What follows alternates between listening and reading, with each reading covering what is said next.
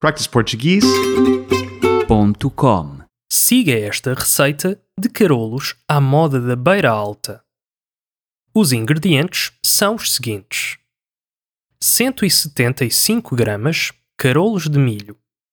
Carolos de milho refere-se a uma farinha de milho grosseira. 500 gramas de couratos limpos. 500 gramas de entrecosto. Uma cabeça de alho picada. 2 folhas de louro.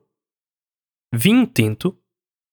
1,3 litros de água, mais ou menos, dependendo da consistência que quer.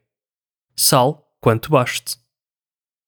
Corte a carne aos pedaços e coloque-a num alguidar com o alho picado, 2 folhas de louro, sal e vinho tinto.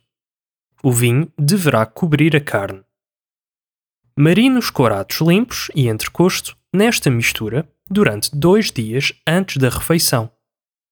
No dia da refeição, lavam-se os carolos em várias águas, a fim de separar os carolos das cascas que são a camada exterior.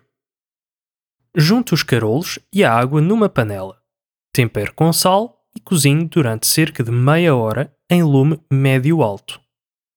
Finalmente, retire a carne da marinada e adicione a carne à panela, juntamente com um pouco mais de vinho tinto.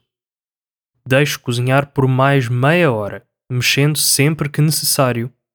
Apague o lume e está pronto a servir. practiceportuguese.com